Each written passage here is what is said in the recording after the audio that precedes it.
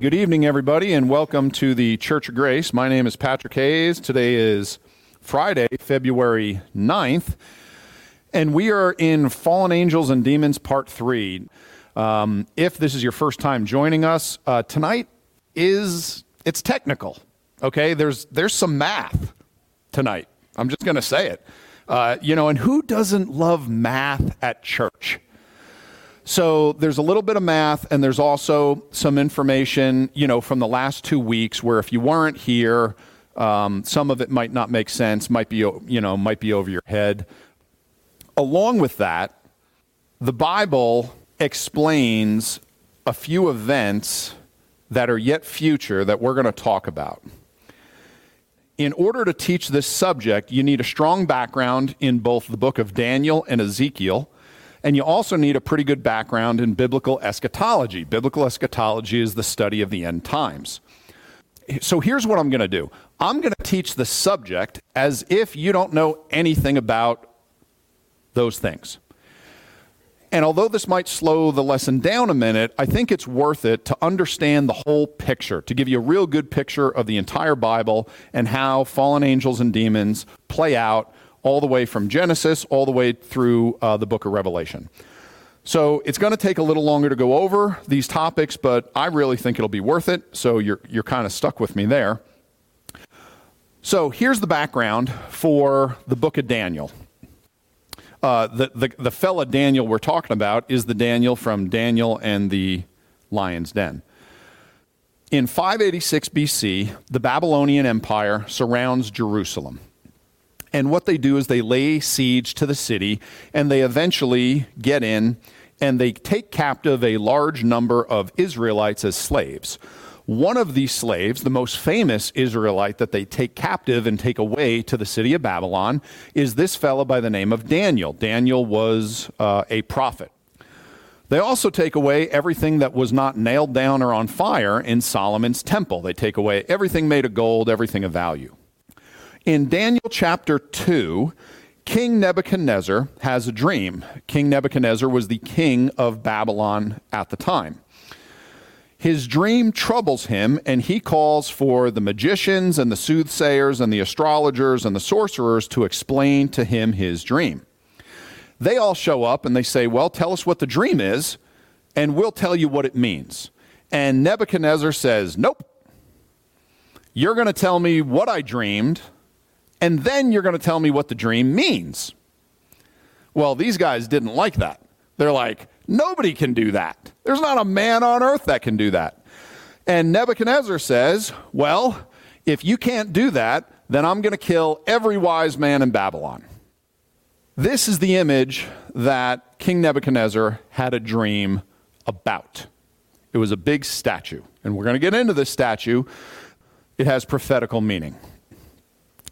Daniel was one of the wise men in Babylon, and he told his boss that he could do it. Now, although most of the slaves from Israel were kind of, workers in the field, so to speak, Daniel was a special small group of Israeli young men that were taken to the capital city of Babylon in order to be one of the wise men of Babylon.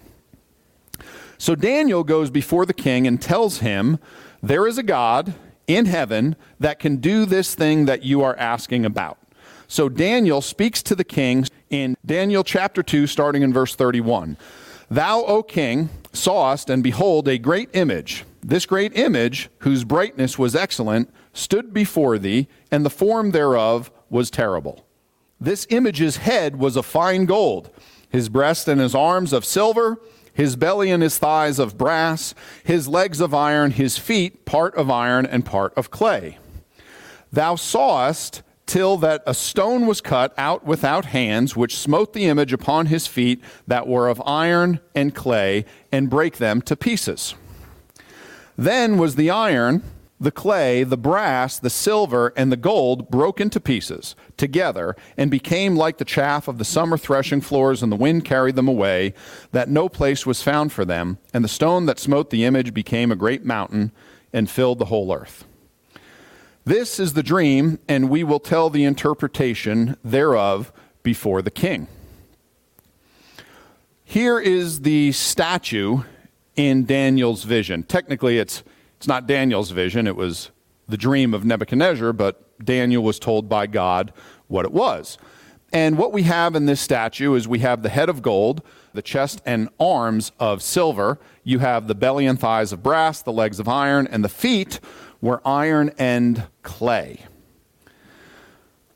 Continuing on with Daniel chapter 2 in verse 37, Thou, O king, art a king of kings, for the God of heaven hath given thee a kingdom, power and strength and glory, and wherever the children of men dwell, the beasts of the field and the fowls of the heaven, hath he given unto thine hand, and hath made thee ruler over them all. Thou art this head of gold. So as you can see, Daniel very clearly tells the king, you are the head of gold in this vision.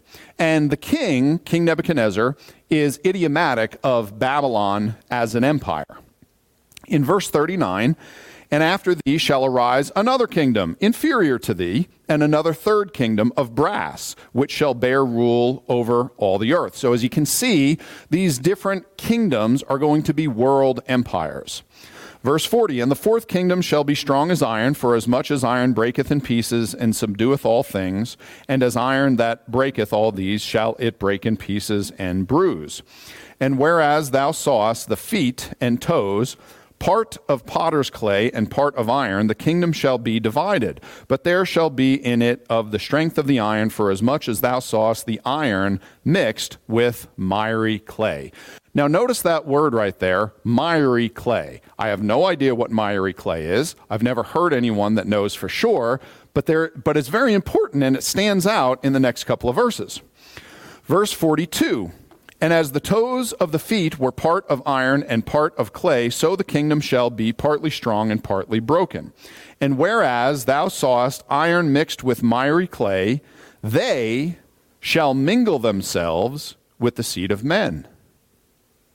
Uh-oh. But they shall not cleave one to another, even as iron is not mixed with clay. And in the days of these kings shall the God of heaven set up a kingdom, which shall never be destroyed, and the kingdom shall not be left to other people, but it shall break in pieces and consume all these kingdoms, and it shall stand forever. So Daniel explains that the statue represents kingdoms throughout Earth's history. We have the golden head is the kingdom of Babylon. Then the chest and arms of silver is the Persian Empire. The Persian Empire takes over the Babylonian Empire. Then the belly and thighs of brass is Greece. It's Alexander the Great and the Greeks. And then finally, the iron legs, that's the Roman Empire, which rises up and takes over the whole world as well. All of those were what we would call world empires. They ruled the world at the time. The feet represent some future kingdom that we are waiting for. At the very least, this future kingdom, the miry clay and the iron, is a reemergence of the Roman Empire. Now, I apologize, I don't have time to explain that anymore right now. Okay? You're interested. You want a hint? If I give you this hint, you will not sleep this weekend. You're going to be on YouTube, searching it out. You're going to be, okay? Okay, here's the hint. Ready? The Third Reich. You've all heard of Adolf Hitler and the Third Reich? Anyone ever asked themselves, what are the first two Reichs? His was the Third Reich. He called it the Third Reich, right? Yeah, there were two Reichs before that. Okay, so the word Reich in German means kingdom or empire. That's it. That's all you get. I'm going to leave it right there. You got to chew on that and hopefully lose some sleep. Babylon was conquered by Persia. They were conquered by Alexander the Great and the Greeks. And then the Roman Empire emerged and took over the world. Rome was not conquered by anyone. Rome split up into an eastern and a western leg. And in the 5th century, the western leg of Rome, it disintegrated politically and militarily. The eastern leg of the Roman Empire lasted an additional 1,000 years. Now, what's interesting is that verse 41 describes a fifth kingdom. That fifth kingdom is the feet. The kingdom is iron mixed with clay. What's the problem with that analogy? Yeah, you can't mix iron and clay. You can't do it. You can mix copper and zinc and you get brass, but you can't mix iron and clay. Every biblical scholar has a guess as to what that is, but none of us know. What we do know is that after that fifth kingdom of iron and clay, there is a sixth kingdom. And the Bible talks about that, and it is when the Lord returns. Back in verse 44 of Daniel 2, it says, "And in the days of these kings shall the God of heaven set up a kingdom, which shall never be destroyed. And the kingdom shall not be left to other people, but it shall break in pieces and consume all these kingdoms, and it shall stand forever." Now, the kingdom Jesus will set up when he returns will last forever. God has never set up a kingdom that will last forever yet. We are given a hint as to the fifth kingdom, the one made of the iron and the clay, in verse 43. And this is what is applicable to our discussion on fallen angels and demons. "And whereas thou sawest iron mixed with miry clay, they shall mingle themselves with the seed of men, but they shall not cleave one to another, even as iron is not mixed with clay." So what is that miry clay? This verse talks about procreation between two different groups. Just like in Genesis 6, one of these groups is not human. The word they shall mingle themselves with the seed of men. The group described as they must be something other than men. Otherwise, grammatically, it is not correct. It does not work. You cannot mingle salt and salt. You can mingle salt and pepper. They are going to mingle themselves with the seed of men. The exact same mischief that took place back in Genesis chapter 6 is going to take place again in this kingdom, which we know to be yet future. Remember what Jesus said about the end times in Matthew 24, verse 37. "But as the days of Noah were, so shall also the coming of the Son of Man be." There is going to be much more in the way of Nephilim created by fallen angels and the daughters of men leading up to the end times. I believe that the Nephilim are already working their way into positions of leadership in many countries to usher in a one-world government that will show up shortly before the rapture of the bride of Christ. As far as the timeline goes, all we know about this fifth kingdom is that it will be here before the Lord sets up his sixth kingdom. The Bible explains two events that will cause the world to be flooded with demonic activity. It is the first stage of a specific time period. The event will be the removal of the Holy Spirit at the time of the rapture. Here's the biblical timeline that we used a couple of weeks ago, showing the biblical history on earth. And now what we're going to do with this timeline is we are going to focus mostly on the second half, starting at the Babylonian captivity, those 70 years, leading up to the end of the world. So if you look at the timeline above, we've taken just the second half, and you and I today, here in Grand Junction, Colorado, in 2024, we are in this period called the church age. This church age is an interlude of the 70 weeks of Daniel. Now, if you don't know what that is, don't worry, we're going to talk about that. In Daniel chapter 9, starting in verse 24, Daniel learns that the Messiah will show up in Jerusalem at an appointed time. The archangel Gabriel shows up to Daniel right here in the timeline. and he tells Daniel that the Messiah is coming. The Messiah will show up in Jerusalem, and it will be on a very special, very specific day. Daniel is still living in Babylon, while all the Jews are still slaves in the Babylonian Empire. The angel Gabriel tells Daniel that there will be a period of 70 weeks. This turns out to be 70 groups of 7.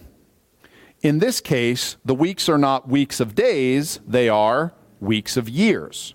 The word weeks is used as a group of 7.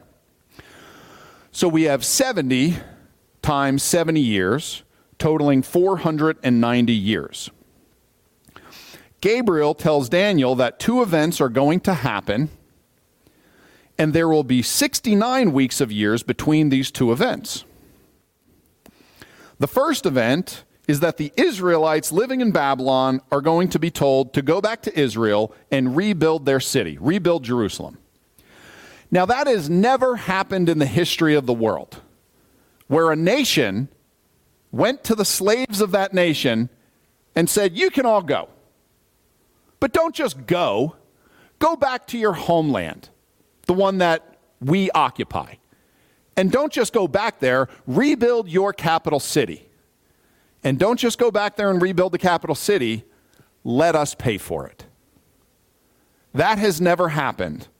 Now, I'm not a historian by profession, but I read a lot.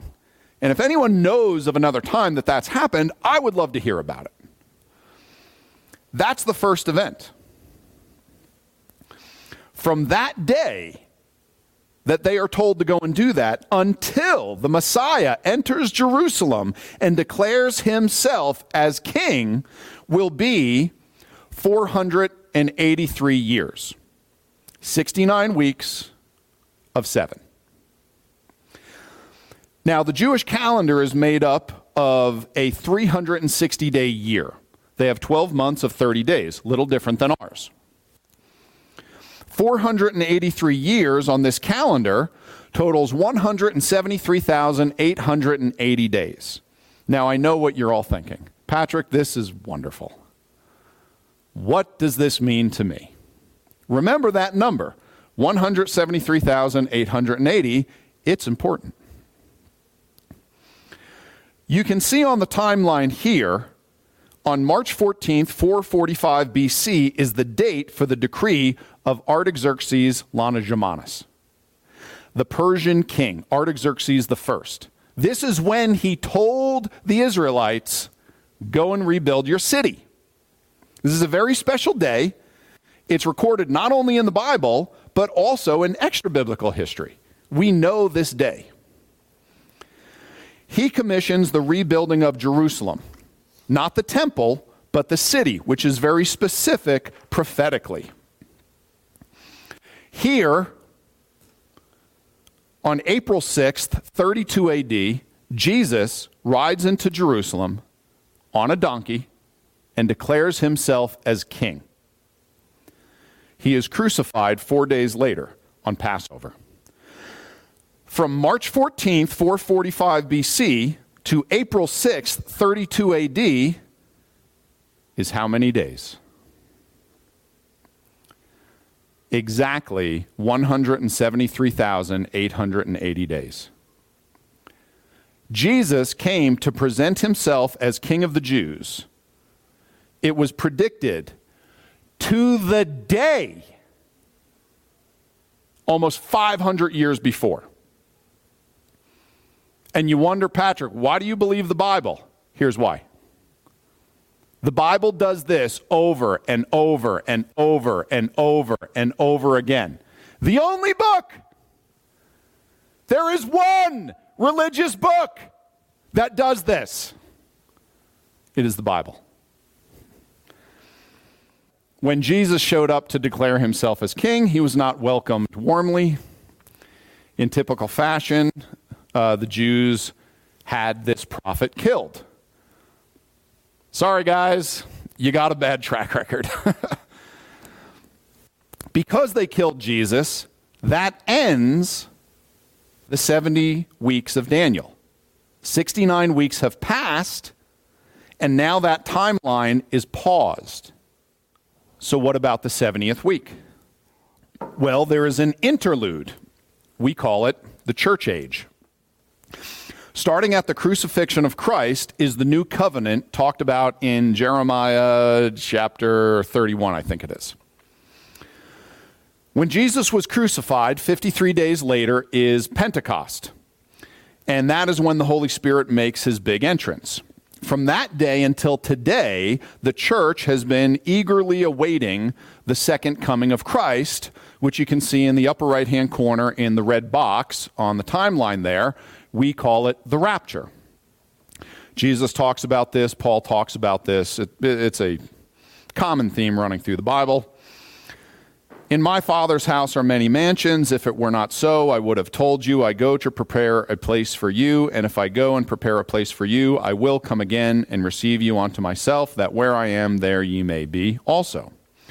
Jesus is coming back, and when he comes back, he will take all of his followers home with him. We call this event the rapture. After the rapture is a 7-year period called the 70th week of Daniel. Unfortunately, it is mistakenly called the Great Tribulation far too often. And what you got to understand is that 7-year period is actually broken down into 2 3.5-year periods. The tribulation only happens in the second half. Appropriately, it is called the 70th week of Daniel. This will happen at the end of the church age. During this 7-year period, all the Christians are gone. Now, this 7-year period is the most documented period in the entire Bible. The book of Revelation, chapters 6 through 19, details that time period. And as I said, when the rapture happens, the bride of Christ, which is every born-again believer on earth, goes up to heaven with God. So all the Christians are gone. Along with all the Christians, the influence of the Holy Spirit is absent as well. This is discussed by Paul in his second letter to the Thessalonians.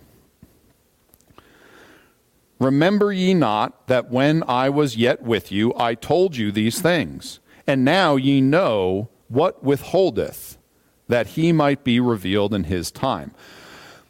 Although this verse explains a very important concept, I apologize, the language used here is not the most clear. Thank you, Apostle Paul. He does that a lot when he writes. If you read the books of 1st and 2nd Peter, do you know that Peter actually complains about the way Paul writes? He complains in his letter that Paul's writings are difficult to understand. The Holy Spirit is what withholdeth the devil. In other words, the Holy Spirit restrains the devil from being able to do whatever he wants. The he in this verse is the devil. He will have his time. In verse 7, for the mystery of iniquity doth already work, only he who now letteth will let, until he be taken out of the way. And then shall that wicked be revealed, whom the Lord shall consume with the spirit of his mouth, and shall destroy with the brightness of his coming. The mystery of iniquity is believed to be the power behind the Antichrist, who is coming. In verse 7, the he is the Holy Spirit. Until the Holy Spirit is taken out of the way, the devil is limited in what he can do. When the Holy Spirit is taken out of the way, which most of us believe will happen at the time of the rapture, when the church is taken, at that point, the Holy Spirit working through the church no longer restrains the forces of evil. The Holy Spirit may be restraining far more than we could ever imagine. It happens in a realm that we do not see. My point is, the removal of this good force of God will be noticeable. even him whose coming is after the working of Satan with all power and signs and lying wonders and with all deceivableness of unrighteousness in them that perish, because they received not the love of the truth, that they might be saved. So after the rapture, the Antichrist is revealed. I believe after that point, there will be a planet full of unsaved people. All of the Christians are taken away. The power and the influence of the Holy Spirit is paused, and there is going to be a planet full of unsaved people that can be possessed by demons. Because the power and influence of the Holy Spirit is gone, along with all the Christians, I think it's going to be pretty easy to do. The devil needs a bunch more demons in order to possess billions of people, which is why there will be a reemergence of the mischief we find in Genesis 6 with the fallen angels procreating with the seed of men to produce Nephilim, to create more demons, to be able to possess all of those left here on earth, because there's a purpose. The devil needs these groups for events yet future. I am not saying everyone on earth will be possessed. What I am saying is that there are two battles talked about in the scripture that have not happened yet. Two wars. The devil will need soldiers in those battles. One of those battles is in Ezekiel 39, which I believe talks about nuclear war. And another one of those battles happens in Revelation chapter 20. I believe the Ezekiel 39 battle will be fought close to the rapture right here. Maybe before, maybe right after, but I do believe it's going to be around that time. And the Revelation 20 battle will be fought after the millennial reign of Christ. And I think both of these battles will be fought by armies made up of predominantly demon-possessed and demon-oppressed individuals. As an individual, there is one way to battle against demonic possession. You must be born again. Now we are going to shift gears, and we're going to get into the time of Christ and demonism during that time. The Bible is filled with so many accounts of demons that we can come to only one conclusion. Man requires deliverance and protection from the spiritual forces of evil. Protection for the Christian. The method outlined in Scripture for the Christian to protect themselves against the wiles of the devil is outlined most succinctly in Ephesians chapter 6, verses 10 through 20. The Christian must prepare for battle. Ephesians 6, starting in verse 10. Finally, my brethren, be strong in the Lord and in the power of his might. Put on the whole armor of God, that ye may be able to stand against the wiles of the devil. In verse 10, the Bible says that you and I get a say in how strong we are in the Lord. We are powerless in much of our lives, but it is up to me if I am going to prepare for this spiritual warfare or not. That's what the Bible says. It's up to us. We are told to do it, which means we have the choice to not do it. Again, in verse 11, we are told to do it. That means it's not going to happen unless we choose to do it. Far too many Christians believe that because they are born-again believers, they are immune from spiritual attacks from the devil and his demons. If there is no spiritual war, then why are we told to prepare for it? Why are we told to be spiritually fit? Listen to me now, Christians. This is the only thing we need to fight against.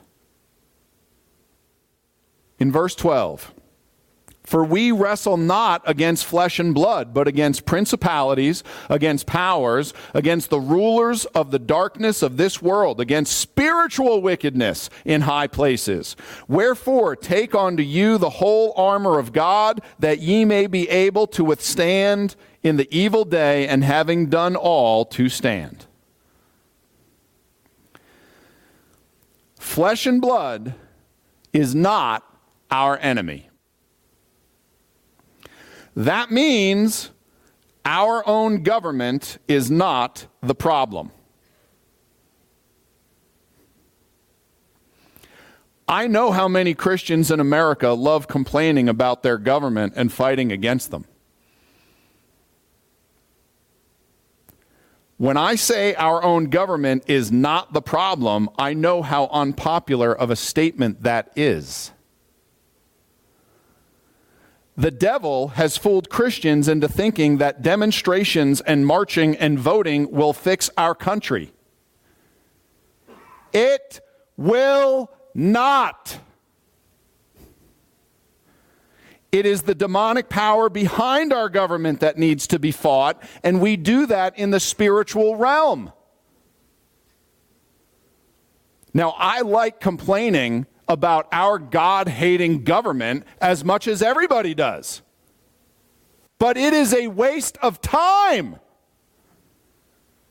And the devil has fooled us into thinking that if we can just get the right people in there. Have you ever dealt with a government official? Tell me, look me in the eyes and say that your state representative, that your senator or congressman, that's who you're putting your faith in to fix something? I've seen them standing out in the rain, watering plants for a photo op.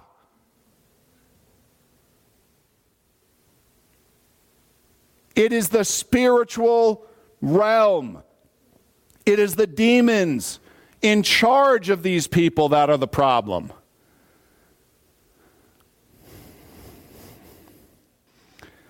What I need to do is I need to put on the armor of God to fight a spiritual battle. That's what the Bible says. To stand against the wiles of the devil, we must put on the armor of God. Stand therefore, having your loins girt about with truth, and having on the breastplate of righteousness, and your feet shod with the preparation of the gospel of peace. Above all, taking the shield of faith, wherewith ye shall be able to quench all the fiery darts of the wicked. And take the helmet of salvation, and the sword of the Spirit, which is the word of God.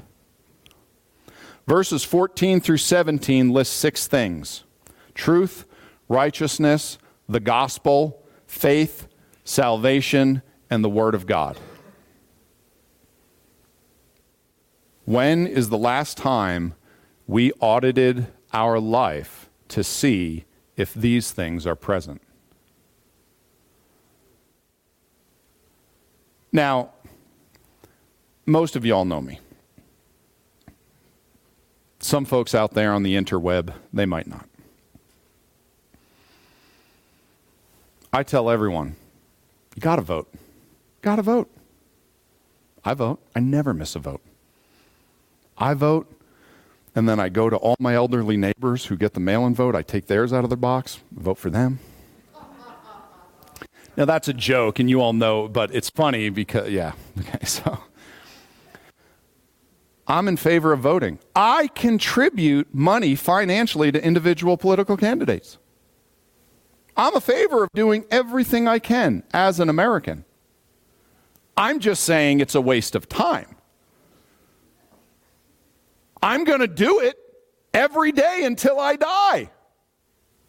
What I'm saying is, as a Christian, I can fix this country. As an American, I can't. You could disagree. I'm just going to ask you to show me that in the Bible. Because God has a formula. And what I'm telling you is the devil has convinced us to do more as an American and less as a Christian. Right? Because if we were really serious about saving this country, we would audit our lives and say, am I doing these 6 things? Am I doing these 6 things the way God wants me to do them?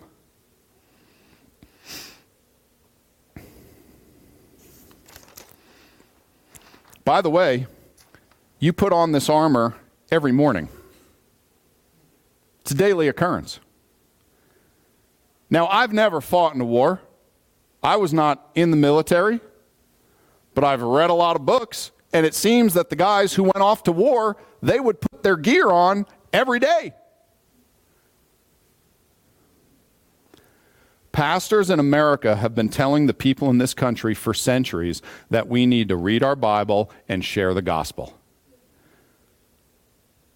We've been telling people to live a separated, godly life free from sin. Who would have thought that it's not just a nice idea? It's for the protection of you and your family against the devil and demons.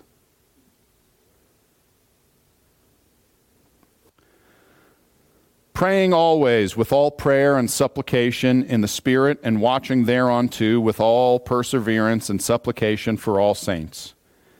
And for me, that utterance may be given unto me, that I may open my mouth boldly to make known the mystery of the gospel, for which I am an ambassador in bonds, that therein I may speak boldly as I ought to speak.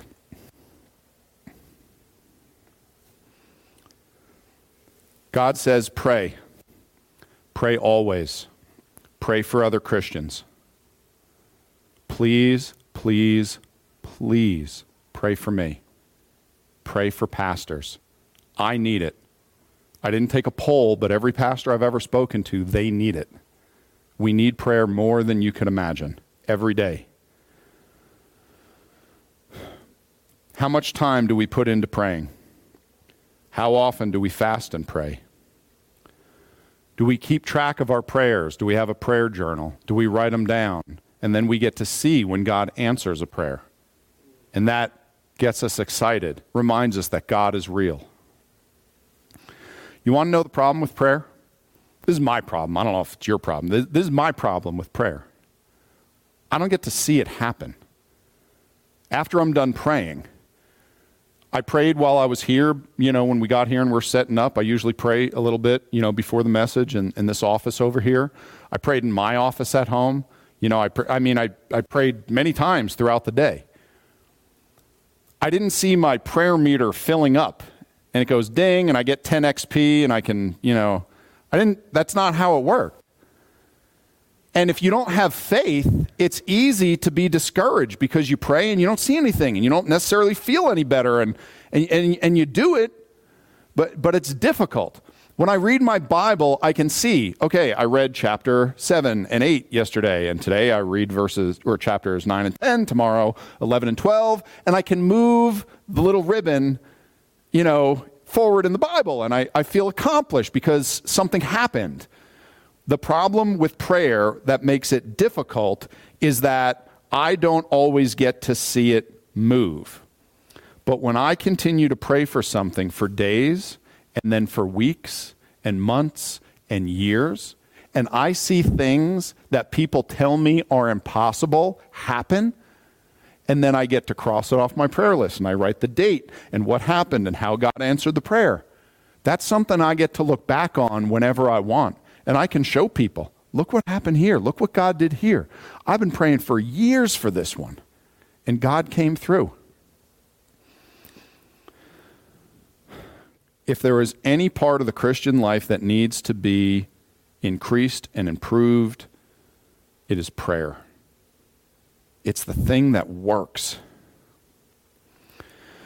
Now, the earthly ministry of Jesus was a time of unusually high demonism. I don't know why. I have my ideas, but, we should discuss those over coffee and a brownie after church. I could tell you what I think, but I don't know. The Lord Jesus cast out demons as one of the functions of his earthly ministry. He also delegated this power to the 12 apostles, to the 70, and to all believers. That means you and me. In Mark 3, verses 14 and 15, and he ordained 12 that they should be with him, and that he might send them forth to preach, and to have power to heal sickness, and to cast out devils. Mark 3, 14 and 15. The 12 expelled demons. Luke chapter 10, verses 17 through 19. And the 70 returned again with joy, saying, Lord, even the devils are subject unto us through thy name. And he said unto them, I beheld Satan as lightning fall from heaven. Behold, I give unto you power to tread on serpents and scorpions, and over all the power of the enemy. The 70 expelled demons. And in Mark 16, and these signs shall follow them that believe. In my name shall they cast out devils. Those that are born-again believers today can expel demons. Now, I do not have time to give you an exhaustive message tonight on spiritual gifts. There is one important point that we need to understand when talking about spiritual gifts and spiritual warfare. There are a variety of gifts, and it is the Holy Spirit who determines who gets a spiritual gift and when they get it. We read about this in 1 Corinthians 12. But all these worketh that one and the selfsame Spirit, dividing to every man severally as he will. Now, this whole chapter is talking about spiritual gifts, from verse 1 all the way down to what we're reading here in verse 11. I tell people all the time, don't tell me you have the gift of healing and you can heal anyone whenever you want. God uses some of us some of the time to heal people. I believe that 100%. God has used me to heal people. Do you see the difference? The word severally means separately, apart from one another, one at a time and in order. And as we see the Holy Spirit dividing to every man severally as he will. It's up to the decision of God to use us and when to use us. The powers are real, but they are not mine. It is the Holy Spirit working through me when it is the will of the Father. I do not get to decide when to heal people. You want to know why? Because I would quit my job.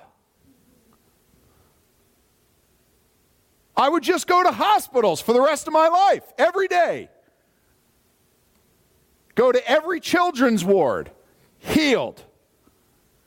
You would do the same thing, which is why the power is real, but it is not ours.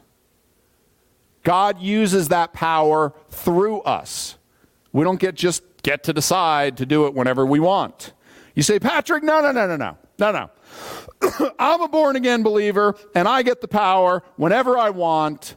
No, you don't.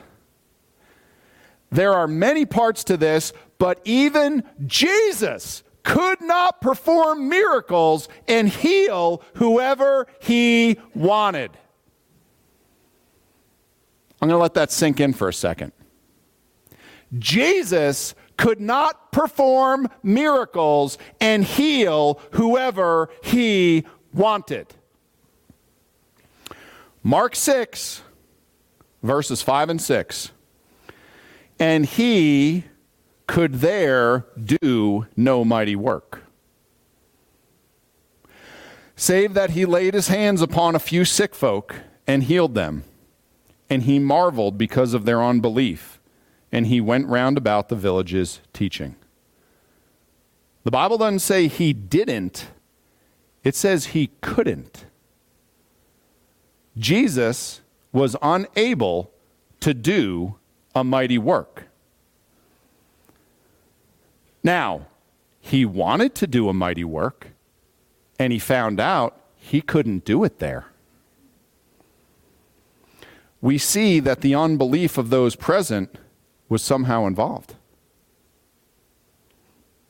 I bring this up because at least one of you is going to want to leave here and charge hell with a squirt gun. And you need to understand a desire to heal people and cast out demons is good. That's good.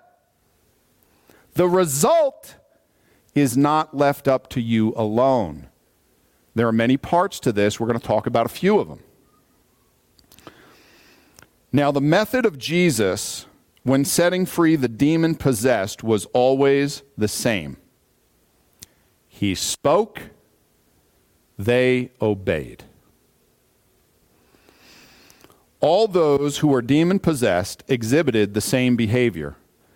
They all recognized who Jesus was, and they all submitted to his power. Now, sometimes Jesus said, "Hold thy peace," and come out of him. Other times he said, "Come out of the man, thou unclean spirit." What is made clear through the scriptures is that there are no magic words. There is no special prayer. There's nothing showy, no ritual, no trinkets, no elaborate, superstitious rigmarole. That is all Hollywood nonsense. It is actually so simple that it bothers most Christians. When we view the 12 healing people through the book of Acts, we see the exact same simple and straightforward act of healing and casting out demons. No ritual, no magic words, no special prayer. Let's look at a few examples. In Acts chapter 3, verses 6 and 7, "Then Peter said, Silver and gold have I none, but such as I have give I thee. In the name of Jesus Christ of Nazareth, rise up and walk. And he took him by the right hand and lifted him up, and immediately his feet and ankle bones received strength." The man was healed in the name of Jesus Christ of Nazareth. Nazareth.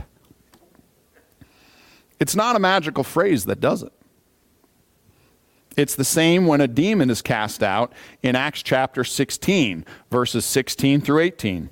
"And it came to pass, as we went to prayer, a certain damsel possessed with a spirit of divination met us, which brought her masters much gain by soothsaying. The same followed Paul and us, and cried, saying, These men are the servants of the Most High God, which show unto us the way of salvation.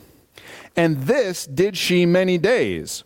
But Paul, being grieved, turned and said to the spirit, I command thee in the name of Jesus Christ to come out of her. And he came out the same hour. Paul said, I command thee in the name of Jesus Christ to come out of her. Once again, no magic words, no pageantry. There's really only one similarity: the name of Jesus. That was it. To show you how little I have to do with it, and how entirely the Holy Spirit has to do with it, let's look at two more passages. In Acts chapter 5, verses 12 through 15. And by the hands of the apostles were many signs and wonders wrought among the people. And they were all with one accord in Solomon's porch. And believers were the more added to the Lord, multitudes both of men and women. Insomuch that they brought forth the sick into the streets and laid them on beds and couches, that at the least the shadow of Peter passing by might overshadow some of them. The way the Bible reads, it seems like Peter's shadow passing over them healed some of them. And if that is difficult for you to accept, that's not even the craziest example. In Acts 19, 11 through 12, And God wrought special miracles by the hands of Paul, so that from his body were brought onto the sick handkerchiefs or aprons, and the diseases departed from them, and the evil spirits went out of them. Here, Paul would wipe the sweat from his brow, and someone would pick up the handkerchief and bring it to a sick person, and they were healed. In this verse, who wrought special miracles? God. God did. Not Paul. God did. Have you ever wondered why they didn't heal everybody? Have you ever wondered why Jesus didn't heal everybody? He didn't. There are lots of people he didn't heal. He healed a lot of people, but he didn't heal everybody. The apostles didn't heal everybody. Nobody heals everybody. Why? Because it comes down to the will of the Father. Have you ever wondered why demons are allowed to oppress people? Why demons are allowed to possess people? Why demons are allowed to cause some to be sick, infirmed, have mental health issues? Have you ever wondered why does God even allow that? The answer isn't easy for everyone to understand, but it is because of the will of the Father. Do you know that if demons didn't oppress people, then none of us would ever get to see someone healed of demon oppression?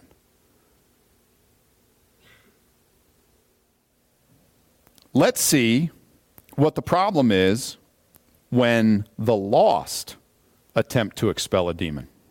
As I said before, I say now again, only the Spirit-filled, born-again Christian can do this. In Acts 19, verses 13 through 16, then certain of the vagabond Jews, exorcists, took upon them to call over them which had evil spirits the name of the Lord Jesus, saying, we adjure you by Jesus whom Paul preacheth.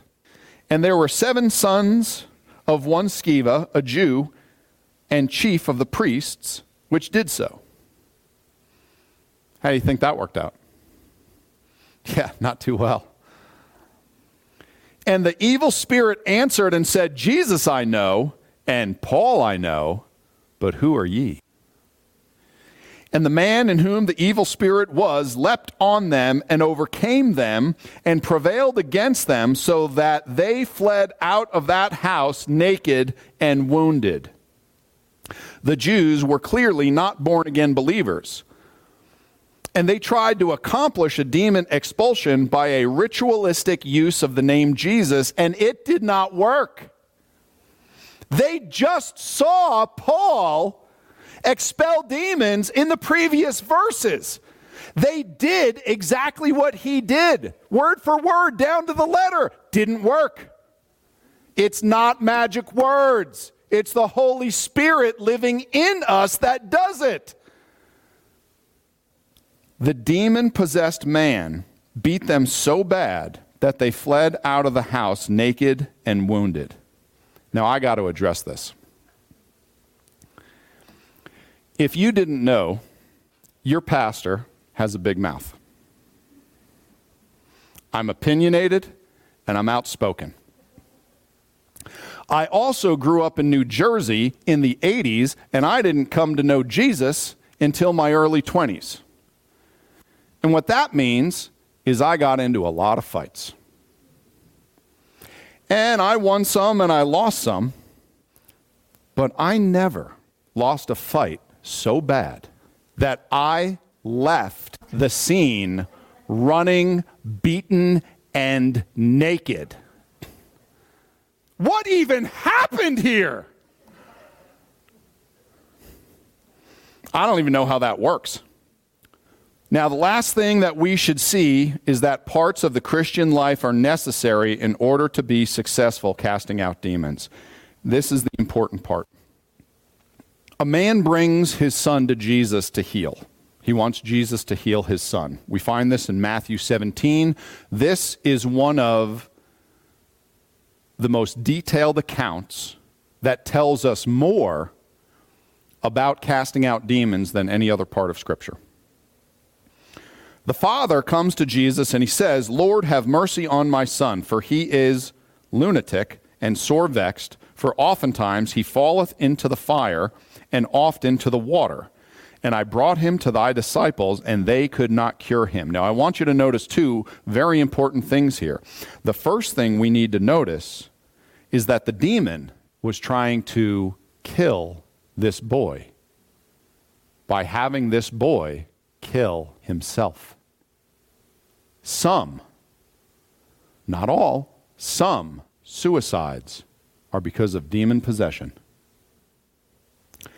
The second thing we need to notice is that this father brought his son to the disciples previously, and they could do nothing.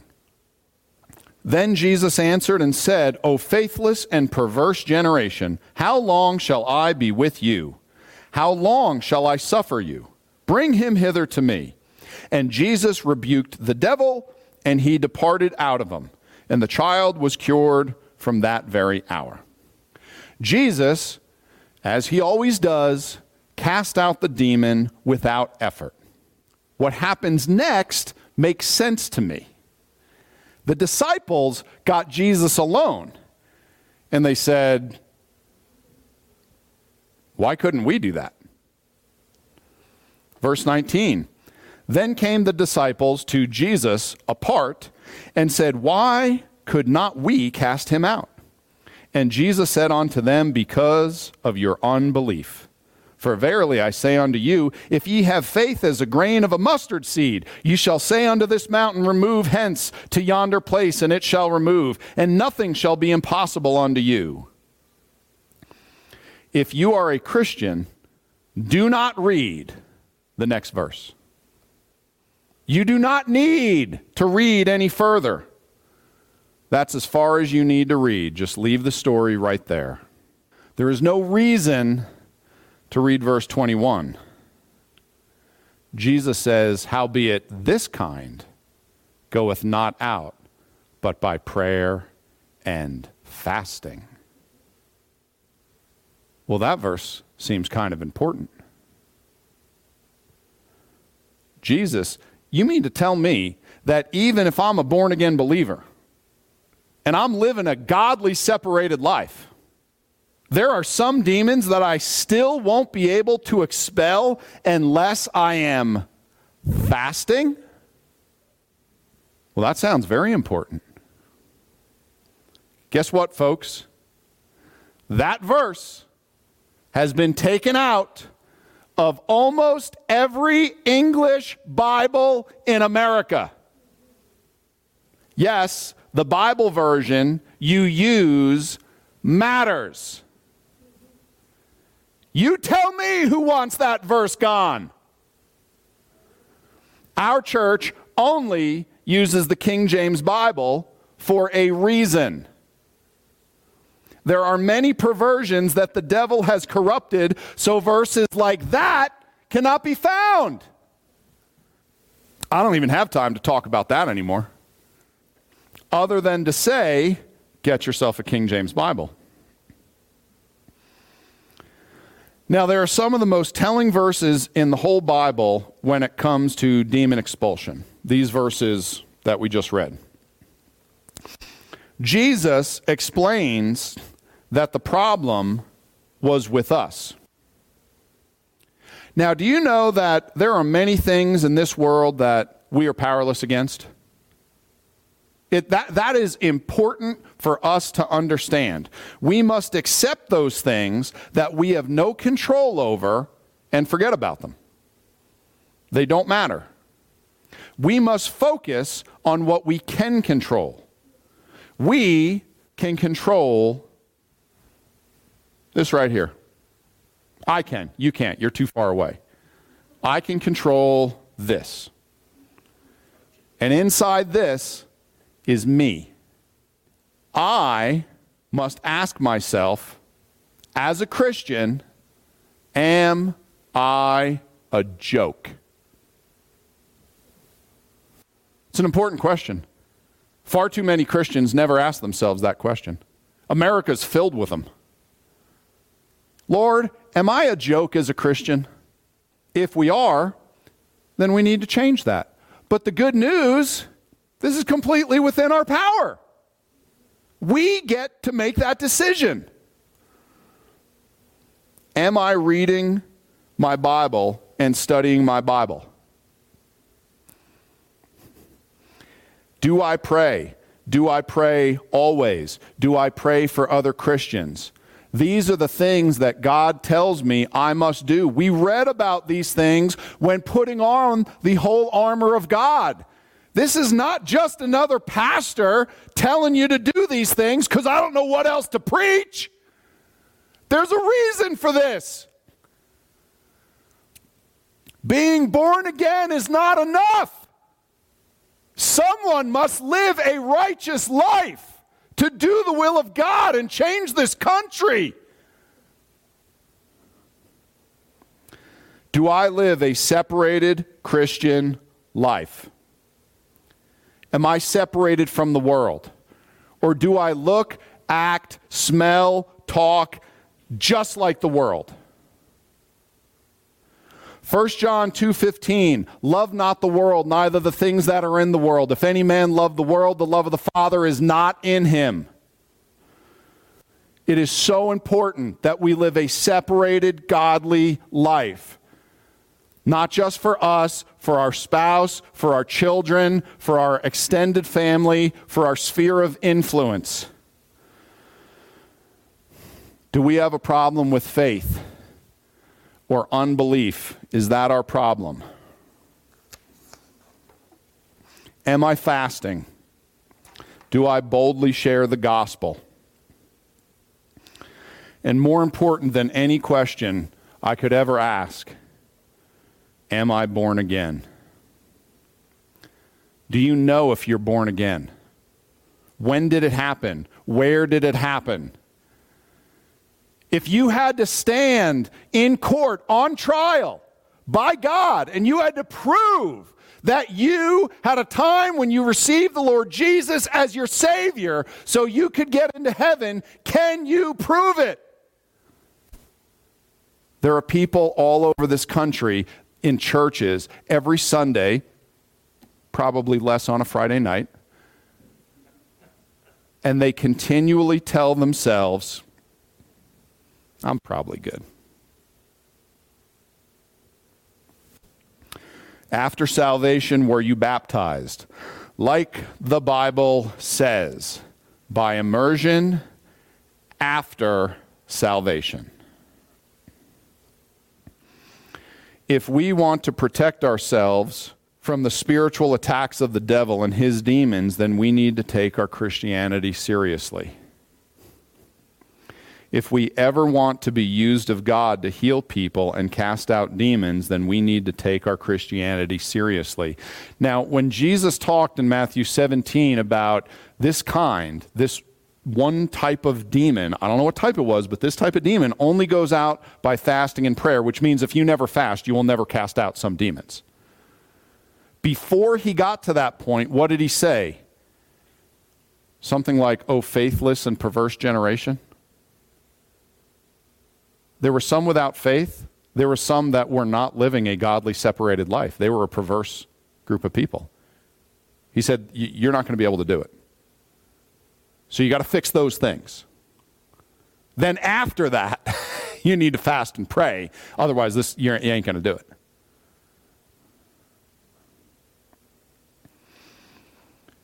If we ever want to be used of God to heal people and cast out demons, we need to take our Christianity seriously. And I'll say this in closing as we are done. All you have to do is come to me and say, Patrick, I'm a joke of a Christian in this area and this area, and honestly, I just don't even know what I'm doing. Okay, I need a little bit of help here. I want to help you with your walk. That's what I want to do. You don't even have to tell me you're a joke of a Christian. No one's going to really say that. It's okay. But that's what I want to do. I want to help you with your walk. That's why I get up in the morning. To try to help you be a better Christian, because I know that will help every single aspect of your life. Folks, that brings us to the end of Fallen Angels and Demons, Part 3.